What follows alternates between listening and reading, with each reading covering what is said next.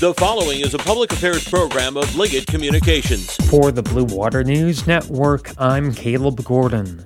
A new exhibit is opening soon inside the Carnegie Museum in Port Huron. The city of Port Huron has partnered with the museum to host a children's exhibit, which will open to the public later this month. Veronica Campbell is the executive director of the Port Huron Museum. It's a little town, it's a little city inside the Carnegie Museum, and there are pieces of Port Huron history spread throughout. We're really, really excited to be able to kind of connect the history and playtime for Port Huron kids.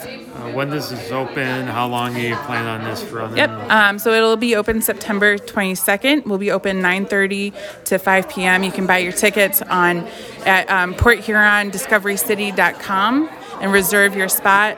And then it'll run till March 31st. This is the Blue Water Beat.